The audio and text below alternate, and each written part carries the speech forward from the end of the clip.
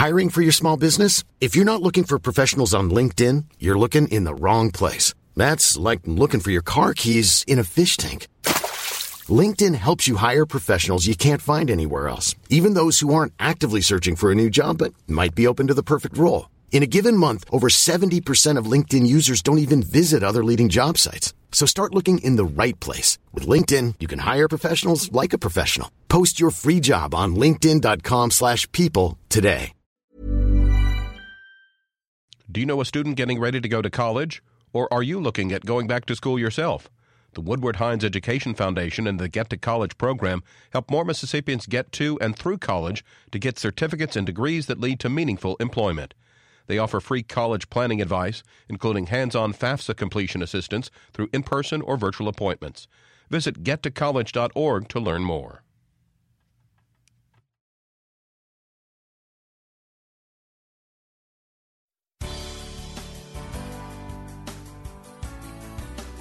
Good morning. It's 8:30 on Wednesday, May 11th. I'm Desiree Frazier. This is Mississippi Edition on MPB Think Radio. On today's show, we ask how to make Mississippi better. MPB reporter Kobe Vance sits down with two experts focused on improving economic and health outcomes in the state. This is Mississippi Edition on MPB Think Radio.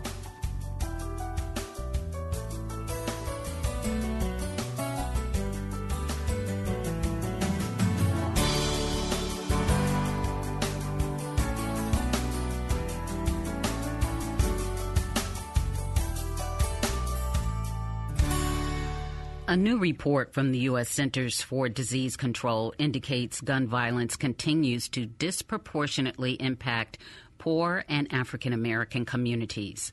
This as Mississippi reels in the wake of a shootout at the state fairgrounds that left one person dead and 8 reportedly injured. Lorenzo Neal is a pastor in Jackson and an advocate for firearm violence prevention. He speaks with Kobe Vance. We have to deal with a couple of things. We have to deal with the economic issues. We have to deal with infrastructure. We have to deal with education. And as a pastor, we have to deal with the spiritual component. So those are a lot of things that have to be addressed. When it comes to socioeconomic issues, we know that urban communities, especially here in Jackson, are more likely to be highly impacted by gun violence negatively. We know, accessibility to guns by teenagers and by persons who should not have weapons is still a big issue and something that we can address. At least the legislature needs to address. How do we keep the guns out of the hands of persons who should not have them? How do we deal with the issue of gun trafficking here in the state of Mississippi and across the country? Those are the things that must be directly addressed by state legislators. The second thing is, when it comes to curbing gun violence, is we need to teach those who are gun owners, like myself, I'm a gun owner, how to be responsible gun owners, particularly when it comes to safe handling and safe storage of guns.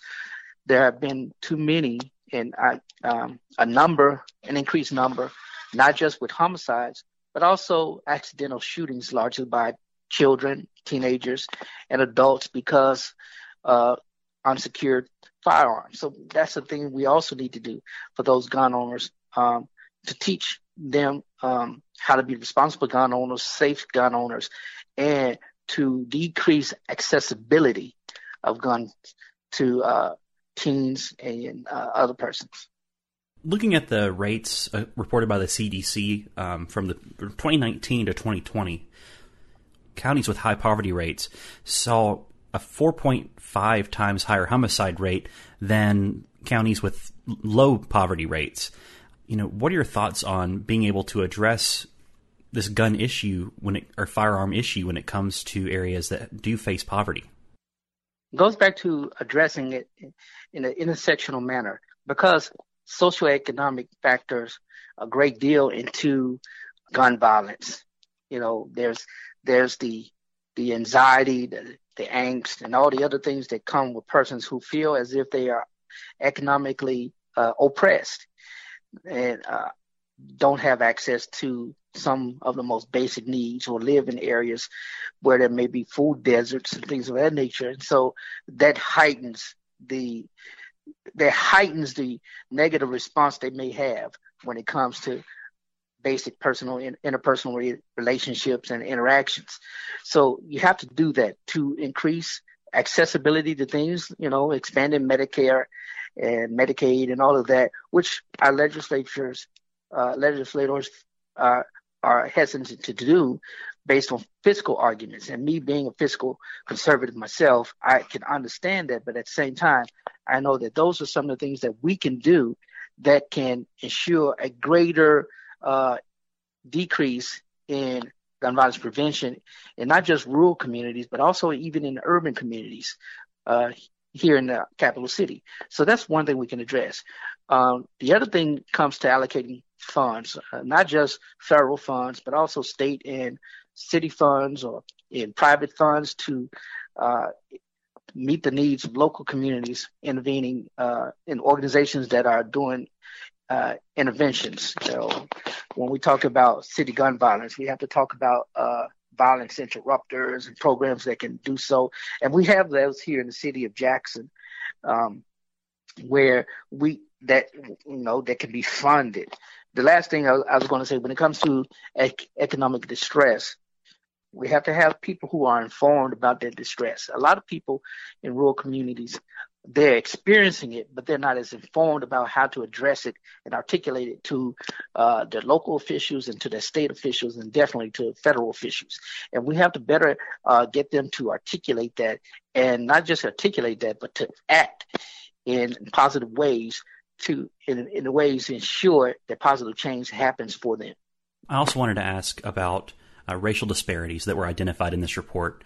In 2019, 19 black residents per 100,000 residents were killed from gun violence, and then that has jumped in 2020's report to 27.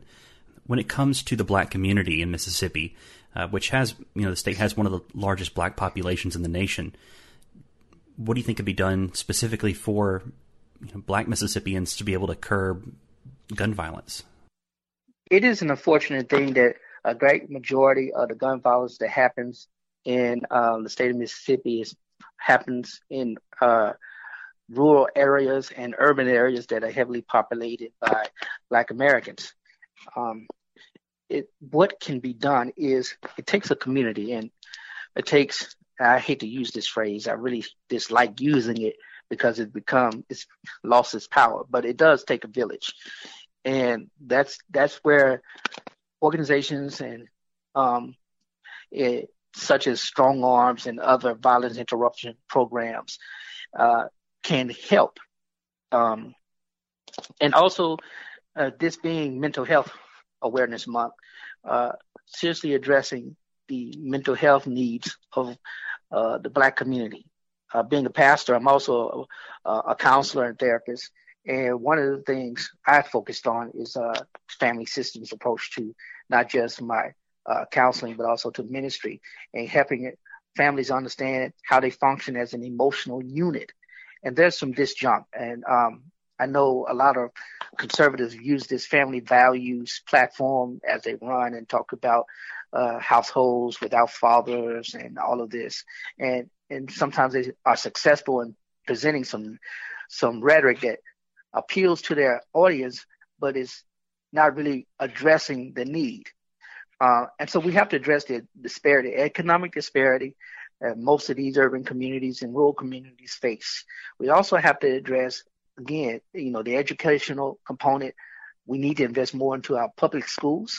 And even though, I'm a supporter of school choice and all of this, I also value and understand that the great majority of the students are part of our public school system. And if they're underfunded, if teachers are underpaid, even with the new pay raise that they've gotten, that creates a larger opportunity for those persons to get involved in negative behaviors that can contribute to higher gun violence in our communities.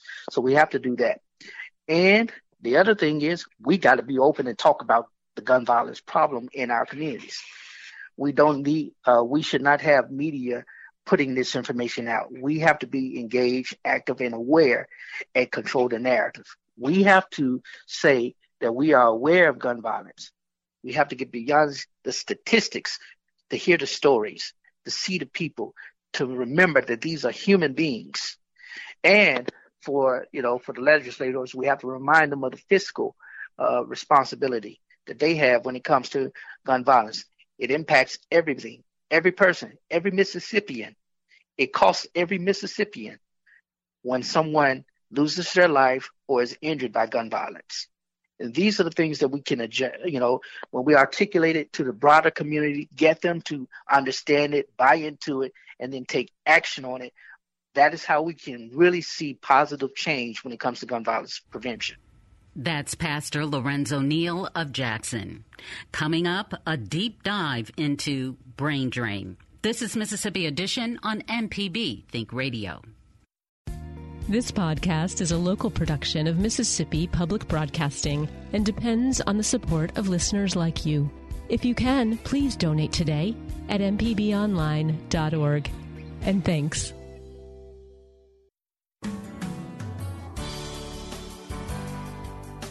This is Mississippi Edition on MPB Think Radio. I'm Desiree Frazier.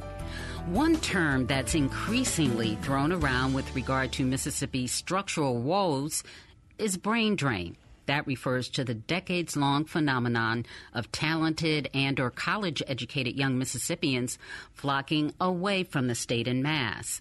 Jake McGraw manages Rethink Mississippi, which is a project from the Alluvia Collective that aims to combat and reverse brain drain. He speaks with Kobe Vance.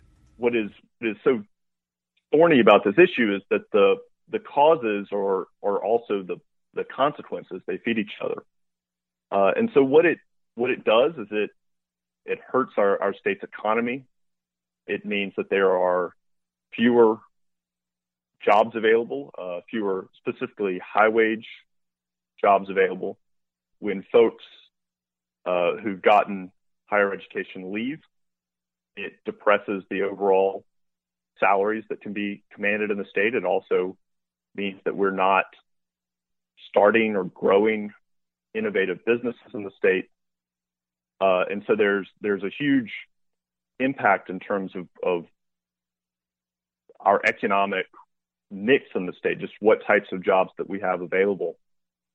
It also hurts our tax base. I mean, we see, anytime you're losing more people, more potential taxpayers than you're bringing in, it means that you have fewer people who are paying to support public services, fewer people are paying for support public schools, to maintain infrastructure. And so that's something that creates a number of problems. I live here in Jackson, and so it's very clear the cost of outmigration on the infrastructure, on the roads and water and sewer. So you can see it quite clearly. You can see that in a lot of places. It also means that in the long run, we're going to struggle to maintain schools and healthcare systems that are even performing at the same level as they are today, if we continue to see that outflow of tax dollars. And then finally, I think it has a cultural, a social impact. When you have fewer people in a place, there's less vibrancy. Often there's less diversity. People go where their peers are. This is something that you especially see with young folks.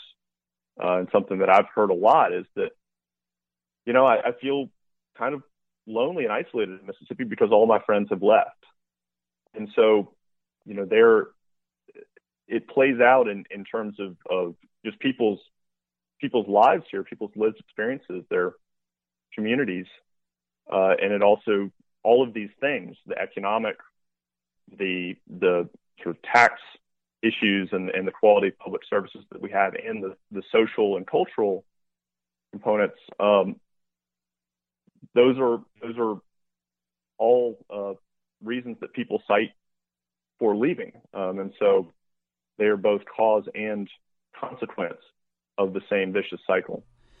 When people are looking to staying in Mississippi or leaving after they graduate college, what are some of the major things people are looking for to make that decision? One trend that we've seen very clearly around the country is that people are moving to cities, and it's not necessarily the biggest cities. It's not just New York and LA, but people are moving to mid-sized cities, cities like Nashville in the last 10 years, which has grown rapidly and it's become a larger city, but places like Birmingham and Little Rock and Northwest Arkansas. And so people are drawn to places that aren't just the big metropolitan areas, but places that have urban amenities. I think one perhaps change that we've seen in the last decade or two is that Mississippians that want to go and have those urban amenities and have the lifestyle that comes with it, they don't have to travel as far as they used to. So, you can go back decades in Mississippi and find people who've left for New York, Chicago. Certainly we have the history of the Great Migration going to large northern cities, western cities. Right now we see a lot of people that are moving to other southern states, but they are moving to cities in those states, everywhere from Texas all the way to Georgia. But people are able to find those things much closer to home than they used to, which I think poses an even greater challenge because it still keeps people connected with families and friends and communities. A lot of the things that people really value about Mississippi and what keeps them attached to the state, but they're still leaving and getting a lot of the benefits of being in bigger and more vibrant places that provide a lot of the things that young folks are looking for. If you had to pick one or a few things to say are the priorities to address when trying to mitigate brain drain, what do you think are some of the most effective tools Mississippi could do to try to keep people in the state? Yeah, so it's unfortunately there's not a silver bullet. It takes a lot of different things done by different people, and so I look at it in this way. I think on a lot of people where they first turn when trying to answer these questions is state government. And I think what state government does is create the conditions for growth or the conditions for decline, but they are not able to solve the problem themselves. So my recipe for state government is really just to do the fundamentals, do the things that frankly that they should be doing anyway. Fully funding public education, which not only pays off in a better educated state, but also means more jobs for teachers, for administrators, jobs that provide a middle-class backbone to a lot of communities around the state. What we've seen is that college graduates who have majored in education are among the most likely to stay in Mississippi. But if we continue to underfund education, we just create fewer employment opportunities for them. And we've seen huge teacher shortages, even with the positions that we do have available. The second is infrastructure. I think a lot of the same logic that has a long run effect on growth in the state, but it also creates good paying jobs that are going to be based in the state, from everybody from engineers to folks working in construction. And finally, healthcare, expanding Medicaid, getting more money into our healthcare system so that we're no longer closing rural hospitals, but we're actually expanding healthcare facilities, also creates jobs for people who are working in the healthcare industry. And so all of those things contribute to just more employment opportunities for people to stay in Mississippi. And so that's my recipe for state government. But a lot of this is, something I when I talk to groups, I say that, folks from Mississippi, we care a lot about our state. We deeply identify with Mississippi. And so when we leave the state, we say we've left Mississippi, but where they go is not Georgia or Texas. They go to Atlanta, they go to Houston, they go to Dallas. And so people choose where to move based on a city or a community. And that a lot of the solutions need to be based on the local level. And so I think creating places, and this can be everything from small towns to Jackson, our largest city, but finding places that provide good quality housing, good quality schools, have infrastructure that is maintained, and then providing things to do. A lot of people move to those big cities because, you know, they have entertainment and recreation, they have bars and restaurants, they have opportunities to meet people and do things. You know, that's something that isn't specific to any one place, and that there are a lot of places in Mississippi that are providing those things and are seeing that they can buck the trend of outmigration. And so I think that a lot of our solutions need to happen on the community level, just thinking about what we can do to make these places better for the people that are living here currently. I think that is something that we really need to put an emphasis on if we are going to stop this outflow of young people and talent. That's Jake McGraw of Rethink Mississippi. This has been Mississippi Edition on MPB Think Radio. Stick around for a full morning of Mississippi radio. Coming up at 9, it's Fix It 101. Then at 10, it's Everyday Tech. And at 11, don't miss Southern Remedy. Find past installments of this and other Think Radio shows online at mpbonline.org. I'm Desiree Frazier. Join us tomorrow morning at 8:30 for the next Mississippi Edition only on MPB Think Radio. Have a good day.